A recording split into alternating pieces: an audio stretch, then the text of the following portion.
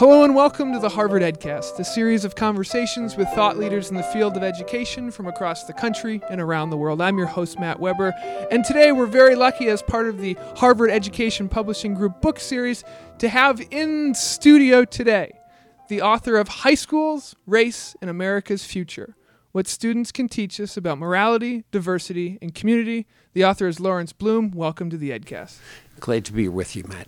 Lawrence, tell us a little bit about the reason why you wrote this book and what the book is rooted in terms of your experience as a teacher. So I've been teaching philosophy and a little bit of education at UMass Boston for many years, and I became interested in racial issues. It was a relatively recent interest of mine, and that got me to thinking about the possibility of teaching at the high school level. I had been teaching pre-service teachers, and I hadn't had any experience at the pre-college level myself, so I was feeling a little bit of dissonance about teaching these people to become teachers, especially teachers of students of color. So I made an arrangement basically with my own local high school. This is a school that my own 3 children went to as well.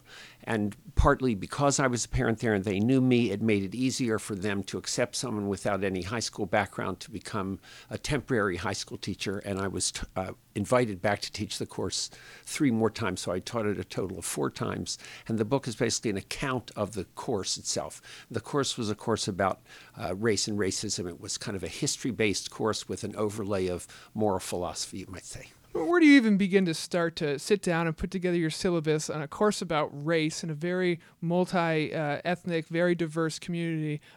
Where do you even start that course, and how do you frame it in a unique way, especially with philosophy as an underpinning?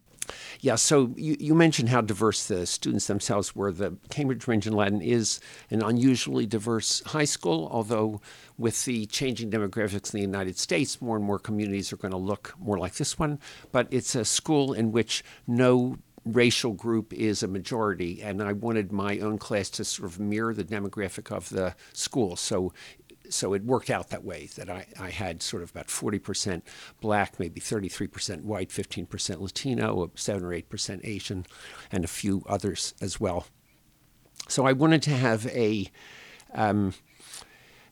curriculum basically that was very intellectually challenging. I didn't want it to just be a course where people were sort of talking about their racialized experience. I wanted them to recognize that race was a subject matter. It was something that you studied about. It wasn't something you already knew just by virtue of living in a racialized society. So I made it a history course about the historical construction of the idea of race as it was interwoven especially in the Western, in the West, with slavery, essentially, and colonization. So that was the kind of intellectual core of the course, and it was extremely demanding. I used a college-level textbook, but at the same time, the students in the course were not students who were necessarily headed to very selective colleges. I tried to keep that kind of student. I didn't want that kind of student in my class, or to put it more positively, I wanted my class to be for the kind of student that might come to UMass Boston rather than the kind of student who would come to Harvard. So I wanted them to be sort of aspiring to college, but not necessarily taking for granted that they would go to college. And I wanted the course to give them a little bit of a sense of what they might confront were they to get to college. Observationally, as the teacher of this course, what is the most difficult part of a student's sort of discussion of race that you observed in your classroom? Well, the focus on the historical material, in a way, made the charged minefield dimension of discussion of race a little bit more muted in a constructive way, I think. That is because we were reading these texts that were about history. They were about what happened in 1670 and changes in the character of slavery around different colonies in the British colonies and so on. People would bring in their own kind of racial experience, but the centerpiece was a kind of shared focus on understanding the material. So in a way, I think that made it easier for students to kind of put their stuff out there, which they definitely did. I mean, the high school students were much more forthright than college students about saying what was on their mind and saying if something was boring and, Mr. Blum, why are we reading this? This is boring. We should read this other thing that's more interesting. So on the one hand, they were really out there, but on the other hand, because they recognized that they had this kind of intellectual challenge that they had to rise to, I think it made it easier for them to engage with one another about these difficult racial issues, and especially in a class that was racially mixed. So all of them, they're talking across racial boundaries in ways that people are really not accustomed to doing in this country. And that was one of the things I really wanted from the class. I wanted to give them some training in doing something that Americans aren't very good at doing, which is talking to each other in an informed and constructive way about race. This class obviously is something that you would maybe expect more to see in a college level, and you teaching at the high school level. How would you say you have to adjust, A, the way you teach, and then B, the way the materials sort of grasped differently by people at a younger age than people who are in a more open college environment? Yeah, that's a good question.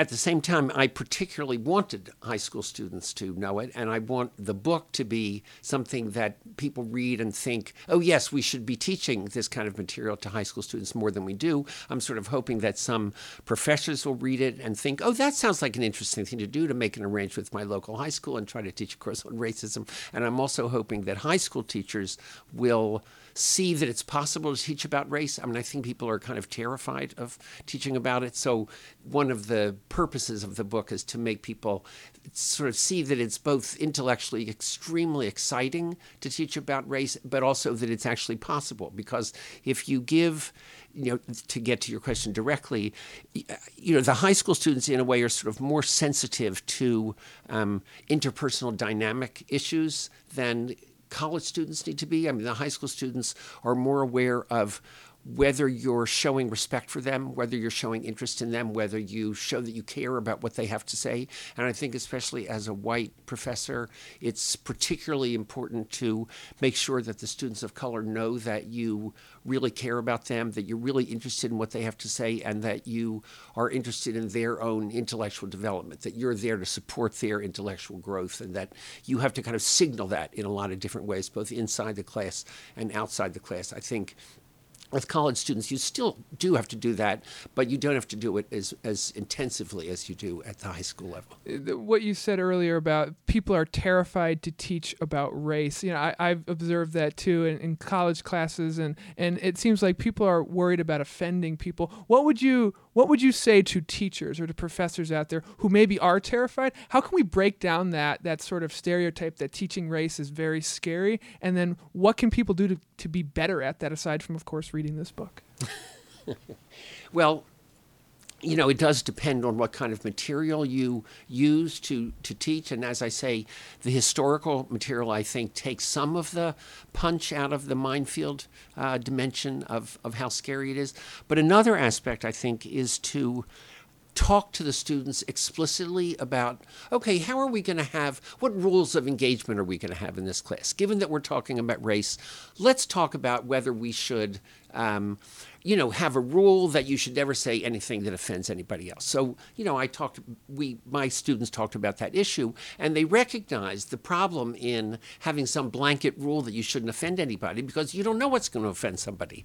And so some of the students, when they were kind of looking back on the class, said, I discovered that something that inside my head made perfect sense, when I put it out there, it offended somebody. So I learned from this class that certain things were offensive that I wouldn't have recognized to be offensive. So you obviously can't have a no offense rule, but you try to encourage a certain kind of sensitivity, but at the same time, you have to have students be willing to hear someone say something that might sound offensive, but because you've gotten to know that student a little bit over the weeks of learning together, you realize that, that other students well-intentioned, they're doing their best to try to understand the material. If they show some kind of ignorance in the remark that they make, you learn something about how to respond to them, you, the other student. And the teacher's role is to sort of help the students to be able to respond to each other in a way that sort of acknowledges that something might be offensive or even genuinely hurtful, but might have come from a well-meaning place.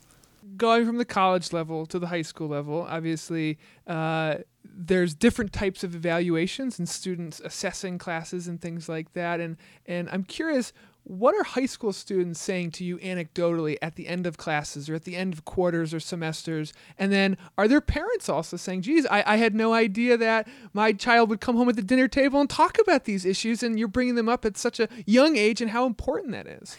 Well, unfortunately, I didn't have a lot of contact with parents outside of the occasional, parent conference, which at the high school level is not as well attended, shall we say, as at the elementary school level. So, sometimes I would run across a parent, outside of the school context. But basically, I had very little of that kind of feedback from the parents. There were several of the students I kept up with, not in a totally deliberate way, but students would sort of contact me over the years when they were in college, and they would sort of write and say, that the class had really helped them to sort of understand something about what was going on in college. It had spurred them to learn more about race. There were some of them who the opposite happened. That is, they said the class was very important to them, but when they got to college, they just went in a different direction in terms of their study. But the course itself had still sort of helped them to be interested in racial issues and made them feel like they kind of understood their fellow students of different racial backgrounds better than they might have otherwise done. But I can't really generalize. There were just a lot of different reactions, but in general, the students basically felt that it was a very positive experience. Some of them said it was the best course that they had taken in high school, and they had never really had anything like it since then. Yeah, it gives them a good sense of kind of what's hopefully in store for them in college, too, with some of the great issues that can be talked about. What's interesting about you, Professor, is that you're a professor, but above all things, you're a philosopher. And you're an educator as well, but you're a philosopher maybe at your core. I'm curious how philosophy and being a philosopher informs your practice and pedagogy as an educator, because most people are coming in as educators looking to do this, and you're coming at it from a sort of different angle. Yeah, that's a great question, Matt. Well, one thing that I can point to very distinctly is that my background is in moral philosophy, and I was always putting moral questions to the students. So, for example, when we were studying racism, I asked them to think about the role of the African supplier of slaves to the European slave trader who, then took the boat across the country to the West. And I asked them, was it morally wrong of the African slave trader to take someone who was either a slave or not a slave and to sell them to a European? And that's actually a great question, because it's at a time when this is a very accepted practice. There was no organized opposition to it.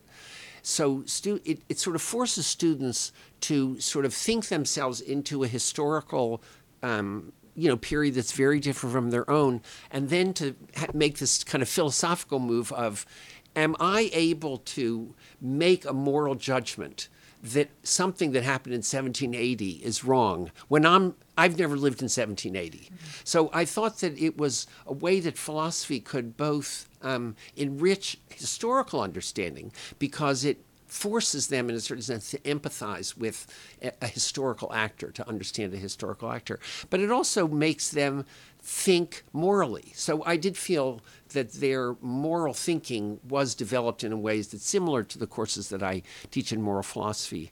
So, so that moral dimension is sort of permeated the class, both in contemporary issues we talked about as well as the historical material. And now the question your publisher's been waiting for me to ask. Where can they buy this book, and then who's the book for? What's the target audience? So it's published by Harvard Education Press, and that's a main way that you can get a hold of the book. It's available online as well. And as I mentioned earlier, I do hope that teachers will read this book and be inspired to do something like this kind of teaching, or make use of parts of it.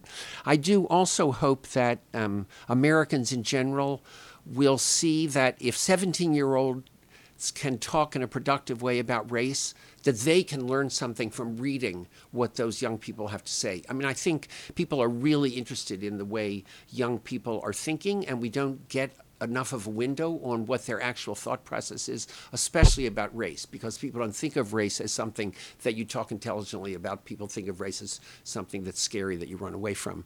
So I do hope that a general audience of just people interested in racial issues in American society will also read the book. Great philosophy. The name of the book is High Schools, Race, and America's Future, What Students Can Teach Us About Morality, Diversity, and Community. Thank you so much, Dr. Bloom, for being on the show. You're very welcome. Thanks for inviting me. This has been the Harvard EdCast, a production of the Harvard Graduate School of Education. I'm your host, Matt Weber. Thank you kindly for listening.